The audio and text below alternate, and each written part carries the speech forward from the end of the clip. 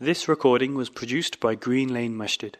For more information on the activities and services the mosque provides, please visit www.greenlanemasjid.org.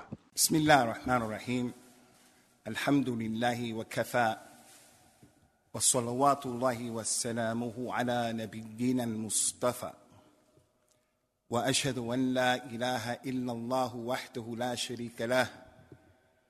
وأشهد أن محمدًا عبده ورسوله صلوات الله وسلامه عليه تسليمًا كثيرًا. 1986, in the month of May, I became a Muslim in a place where I was isolated and far away from the Muslim community, and I was far away from people who were Muslims who knew al-Islam, and I was surrounded by ignorant people like myself. It was the month of Ramadan, and they told me that I had to fast from Fajr time all the way to Isha time. And it was during the time when the days were very long in the month. So I must have been fasting for about 20 hours for the first time in my life. I was this close to apostating and leaving this religion because it was too much. I never heard about fasting, never dealt with fasting. I believed in Islam. But that fasting, it was difficult. So the people who were Muslims and they were around me, they were almost successful in doing what the Prophet sallallahu alaihi wasallam said, "Inna fikum munaffirin." Verily from our community are those people who run people away from the religion. They run people away from the religion. And they may do it and they have ikhlas. Like the ustadh in the madrasa who hits the child, like the mother or the father who wants to raise the child on al-Islam and memorize the Quran, but they are overloading the circuits of the child, like the Muslim man who marries a lady who is a Jewish lady or Christian lady, and she's coming to Islam, but when she looks at how he's dealing with her, becomes a problem. After Ramadan, we have the month of Shawwal, then we have the month of Dhul Qa'dah, and then the month of Dhul Hijjah. So Hajj came. My first Eid al-Adha. I didn't go for Hajj. My first Eid al-Adha. I heard a khutbah by Imam Siraj Wahaj that inspired me. Hafidhahullahu ta'ala wa shafahullah. He talked in that khutbah about the virtues of slaughtering fi sabilillah, and how slaughtering is one of the best things that you can possibly do. So I went with a number of reverts like myself, and we went upstate New York, and I slaughtered an animal for the first time. It was an amazing experience. My iman went up. I never did something like that in my life, but seeing the Muslims there and slaughtering, it built my iman. On our way back to where I come from in the inner city, it was hot. The meat was in the boot, in the trunk. That means that it's spoiling the longest in the trunk. When I arrived to where I come from in the inner city, in the projects, I wanted to give sadaqah fi sabilillah with my meat. The meat that I had cut up into 8 pieces. They cut it into 8 pieces along with the head in the back. I'm walking around in my community with a slaughtered sheep in the bag, asking people, "You want some meat? Do you want some meat? Do you want some meat?" Clearly, the non-Muslims who knew me from my community looked at me and said, "This man has lost his mind. He has a dead animal in the bag, and he's walking around, and the head of the animal is in the bag, and he's walking around trying to give us meat." And as time is going on, in the summertime, the meat is getting spoiled more and more and more. When I got home with the bag, my mother said, "You can't come in here with that meat. You can't bring a dead animal in my house." I said, "Ma, you have meat in your refrigerator. What are you talking about?" She said, "You're not bringing that meat in my house." They called the police on me. Someone called the police on me. The police came. Had it not been for the fact I was an athlete, I was popular, my family was popular, maybe the police would have arrested me and put me in jail for cruelty to animals. But because I explained to them, this is the Eid, we did this for the Eid, they had some background of Islam, nothing happened. That's a classic example of a new Muslim without any knowledge doing things and behaving in a way where people who are around me are looking at me and they're saying, this man has lost his mind. What I'm doing is the right thing. It's from Al-Islam. But I'm not taking on board my environment. I'm not taking on board who's around me. Another example, and I could give you many, but this is the last one. After that, I got my first real job after becoming a Muslim. A few months after Hajj. Prior to that, being young, I used to get summer jobs. This was my first real job. Pretty good job in America as well, especially if you don't have a university degree. I was learning to be a carpenter's apprentice and was good money in it, and I had potential to make even more money.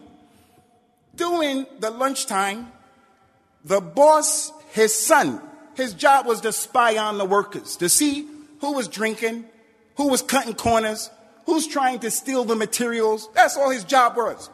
I used to avoid those other people because they were a problem. I'm sitting in my lunch break looking at a colony of ants, a massive colony of ants. I was taking bread for my lunch, for my sandwich, giving it to the ants. Because I remember the story of Abu Huraira at that time. He's called Abu Huraira because he used to like kittens. He's called Abu Huraira because he likes cats. Wallahi, to this very day, 2020, I don't know if that narration is authentic or not. If it's not authentic, it's not like a weak hadith on the Prophet, because that's serious to say a weak hadith about Rasulullah sallallahu alaihi wasallam in halal, in haram, in aqidah. You say a weak hadith is a problem. If Abu Huraira's name, his kunya was Abu Huraira or not because of this incident, it's not a big deal. But I heard that just as you heard it. So I was feeding the ants. The son of the boss came, struck up a conversation. What are you doing?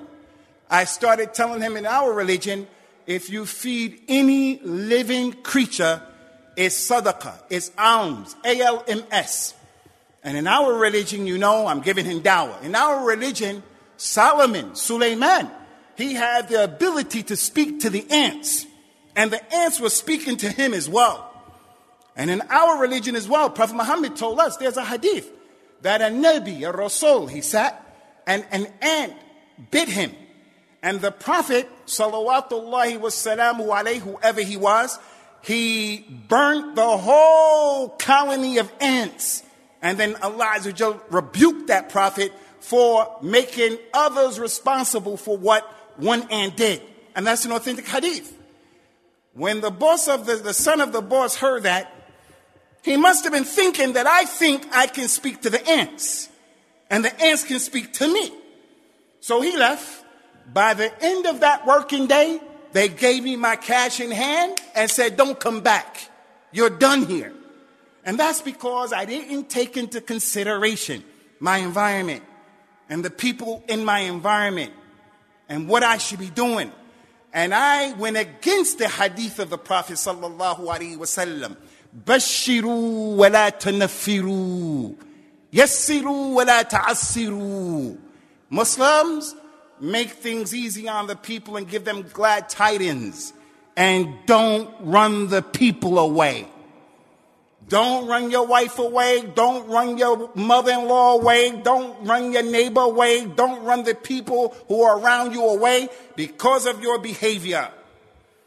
Because of the criminals who ascribe to Daesh and ISIS and that kind of extremism, the word jihad, I would advise, don't name your son Mujahid. Don't name your son Jihad, because in Asham, especially Palestine, that's pretty famous. But in today's climate, you probably should think 2, 3, 4, 5 times. Give that situation 1,000 hisab. It's from the fiqh. It may not be in your best interest that at your job, around people, you're making the dhikr of Allah and you're saying out loud, Allahu Akbar. Allahu Akbar. Yes, Allah is Akbar, and that's from the dhikr of Allah, but your environment, the people that you are around, you have to take it easy. So I'm giving this khutbah from the bab of the ayat of the Quran, where Allah Azza wa Jal mentioned to us in the Quran, وَأَمَّا بِنِعْمَةِ رَبِّكَ فَحَدِّثْ. The ni'mah that Allah bestowed upon you, talk about it. Tell people about the ni'mah that Allah gave you. In a hadith concerning that ayat, the Prophet says, sallallahu alaihi wasallam, at-tahadduth bi ni'matillahi shukr wa tarkuha kufr. Whenever you talk about the ni'mah that Allah gave to you, this is a way of making shukr to Allah for the ni'mah. And to not talk about it is a form of rejecting the ni'mah. But you should tell people who love you, people who you love, they care about you, you care about them. Don't tell the evil people who give you the evil eye and they have hasad against you. So it's from that angle that I'm mentioning my own personal life. Not to waste time about stories of my life, because the khairul kalam is the kalam of Allah. And the khair al-huda is the huda of the Nabi sallallahu alaihi wasallam. But from the ni'mah of Allah is that I started off al-Islam as everybody else here did. And as our youngsters are doing right now. And just like you and just like them, I made a lot of mistakes that were unnecessary. And some of those mistakes made problems for people around me. For the reverts who are here, we're the last people who should be acting crazy with our relatives. What do you think about the Muslim sister, may Allah bless her? She accepts Islam, she puts hijab on, jilbab, maybe gloves, and maybe a niqab right away. May Allah bless her. Her people look at that situation. They start to scratch their heads. The mother and the father of that girl, they travel and they go on vacation. She lives in another house. She has her own house. But in the absence of her mother and her father, she goes to their house and she removes all of the pictures. Grandmother, grandfather, aunties, uncles, nieces, everybody. The mother and the father come back and they find that going on in their house, done by someone who's wearing niqab and jilbab and not living there, not paying rent there.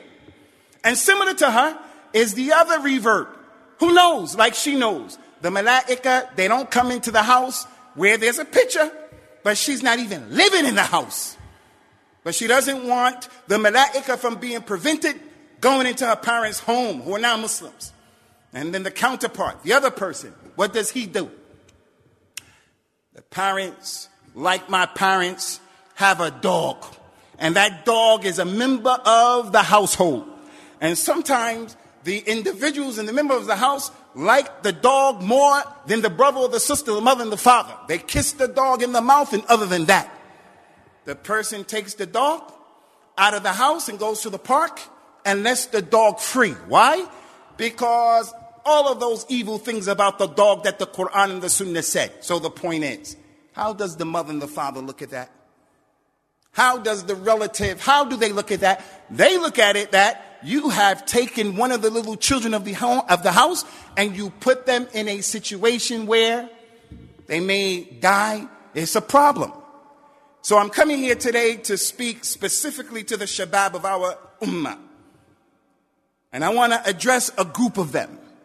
And that group, that category are our brothers and sisters, our youngsters who are in the university, especially. They're in the second and the third year in the university. They're in the first year in the university. And lo and behold, when you get to the university, everything is not Islamic. As a matter of fact, most things are not Islamic. So the youngster comes into that environment with ikhlas. They come with hirs and they want to do the right thing. They're not scared. And they want to superimpose al-Islam on the environment.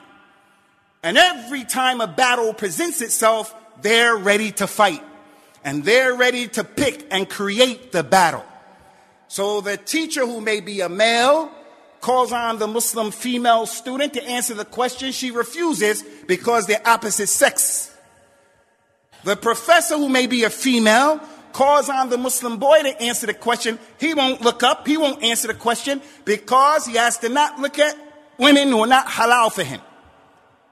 The teacher may make the study buddy of this Muslim brother, these two girls, and another man. These two Muslim girls, or this one Muslim girl, and three other men.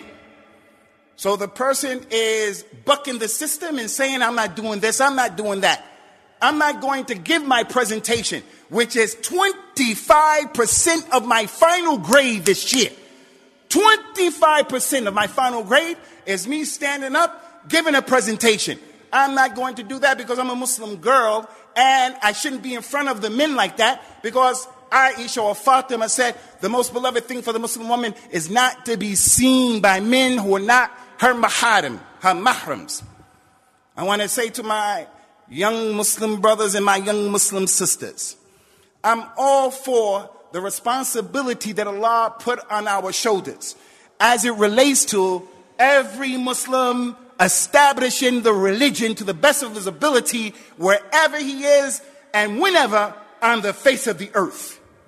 You have to establish your religion. But in establishing your religion, you have to pick your battles. You have to know what you're doing.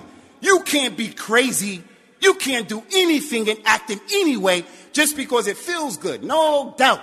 We have to make jihad. The Prophet says, sallallahu alaihi wasallam, about the people who, when they see something wrong, they do something about it. Man jahadahum biyadihi fahuwa mu'min. Wa man jahadahum bilisanihi fahuwa mu'min. Wa man jahadahum biqalbihi fahuwa mu'min. وليس وراء ذلك من الإيمان مثقال حبة من خردل.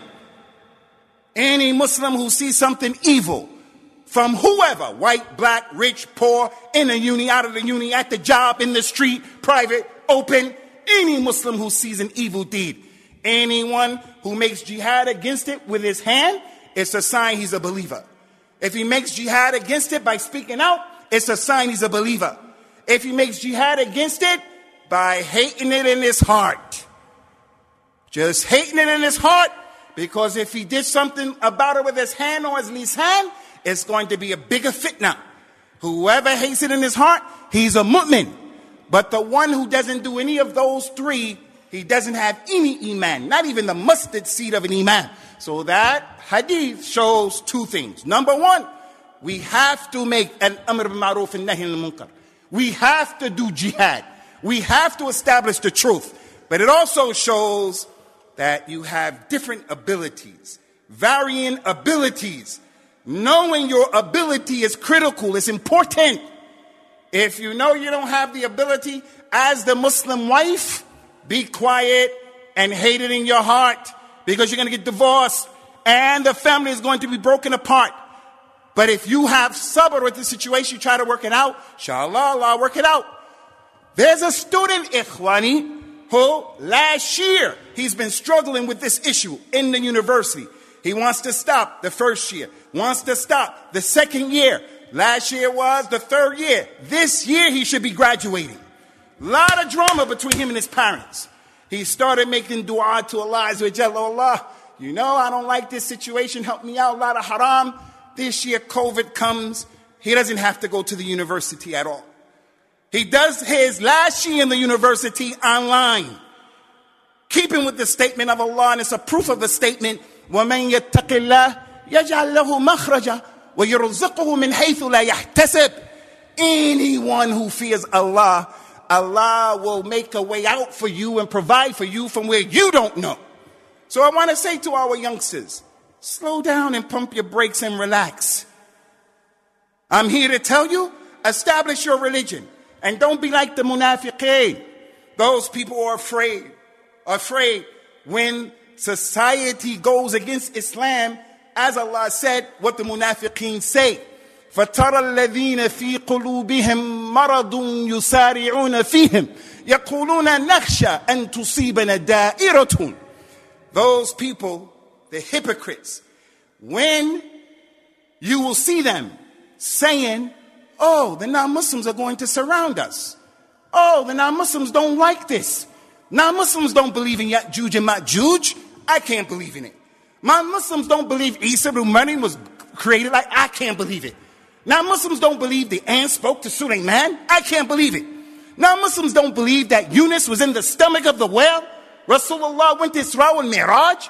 He rode an animal called al-Buraq. I have a degree from Cambridge University with honors. I have a degree from Yale University with honors. These people don't believe that in these universities, so you shouldn't. But nah, I'm against that.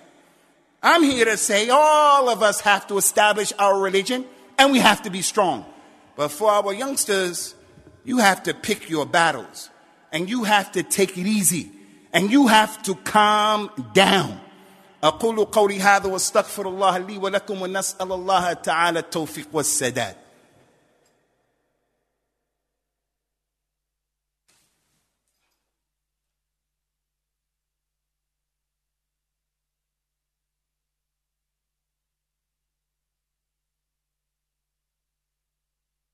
الحمد لله حمدا كثيرا وطيبا مباركا فيه وصلوات الله وسلامه على نبينا الأمين. There's a dua that the believers said in the Quran, رَبَّنَا لَا تَجْعَلْنَا فِتْنَةً لِلَّذِينَ كَفَرُوا. Oh our Lord, do not make us a fitna for those people who disbelieve in this religion. Prophet sallallahu alaihi wasallam, any time and every time, one of his companions did something where the mistake of the companion was negatively affecting the community in a way which causes people to leave the religion by making the religion too difficult, the Nabi sallallahu alaihi wasallam would step to that person with some strong words. Like he said to Mu'adh ibn Jabal, أَفَتَّانٌ أَنْتَ يَا مُعَاذ. Mu'adh prayed Salat al-Isha and he wanted to read Surah al-Baqarah. People were working all day in the sun. And at the end of the day, they come to the masjid for the reward of the Salat in Jama'ah. And Mu'adh ibn Jabal came to the masjid, started reading Surah al-Baqarah. The man got out of the line and went over by himself and prayed in the corner by himself. When the Prophet heard about that story, they said his face became red with anger. And he said to Mu'adh ibn Jabal, who? Prophet Muhammad said, Yawm al-Qiyamah will hold the flag up. Yawm al-Qiyamah, and all of the ulama will be behind him. Mu'adh had knowledge, but he made that mistake. If Mu'adh can make that mistake, and he's an Arab, knows the language, he knew the Quran, he knew the Sunnah, knowledgeable man, if he can make that mistake, then for sure, the Imam who memorized the Quran and gets up here and gives a khutbah for an hour and a half, he can make that same mistake. Rasulullah said to Mu'adh, Mu'adh, are you a fitna for the people? You make the people hate Salah. You make the people hate the Quran. You make the people hate al-Islam. Rabbana la taj'alna fitnatan lilladhina kafaru. Don't make us a fitna for those people who disbelieve. So Ummatul Islam, as it relates to the older people here in this masjid, this khutbah is for you. You make people hate Islam by still forcing your daughters to marry people they don't want to marry. You make people hate Islam by forcing your daughter-in-law to live with you and she's a slave. You know, all of those issues, and there are many. So in concluding, we want to say to our shabab, how is it possible that you're going to navigate through your lives and you're going to navigate and at every turn you're clashing with your parents and everybody else? And you don't have to clash. You have to learn how to pick your fights, pick your battles. There are some battles that you have to fight. Now, I don't want anybody leaving here thinking that I'm saying that the girl who is in that classroom and they want to pair her up and make her buddy, her study buddy a man, that she shouldn't speak out. She should speak out. He should speak out. But speak out in a way that's good. And as I said, pick your battles. Everything can't be, hey, I don't do that. Hey, I don't do that. Hey, I don't do that. You have to change the professor. You have to change the time because I go to Juma. You have to change this. You have to, no. This world is not running around or dancing to the beat of Islam. So how do you learn how to pick your fight? How do you learn how to pick your battles? For the youngsters, you learn by getting knowledge of your religion. Prophet Muhammad, sallallahu alaihi wasallam. So those people don't sit there and think that I'm saying, hey, just go with the flow. Rasulullah sallallahu alaihi wasallam left the Kaaba. The Kaaba had idols there for 13 years. He didn't touch those idols. For 13 years, for all of his life, 23 years, he left the door of the Kaaba up when it should have been brought down. Sallallahu alaihi wasallam. Rasulullah's companions were getting beat up and killed. and he couldn't do anything about it. He picked his battles because he had understanding of the religion, and also in addition to that, he had experience. So you younger people, just ask any older revert, any older person who came back to his religion, tell me some stories about what you used to do that were crazy in this journey of yours. So we don't have to reinvent the wheel. May Allah Azza wa Jalla establish our feet firmly upon the Kitab and the Sunnah, make us of those people who are truthful in word and deed, and may He subhanahu wa ta'ala give us fiqh in our religion and fahm in understanding our religion, and protect our shabab and our shabat. Verily He is our wali and He is qadirun ala dhalik. Aqim as-salat yarhamakumullah. This recording was produced by Green Lane Masjid. For more information on the activities and services the mosque provides, please visit www.greenlanemasjid.org.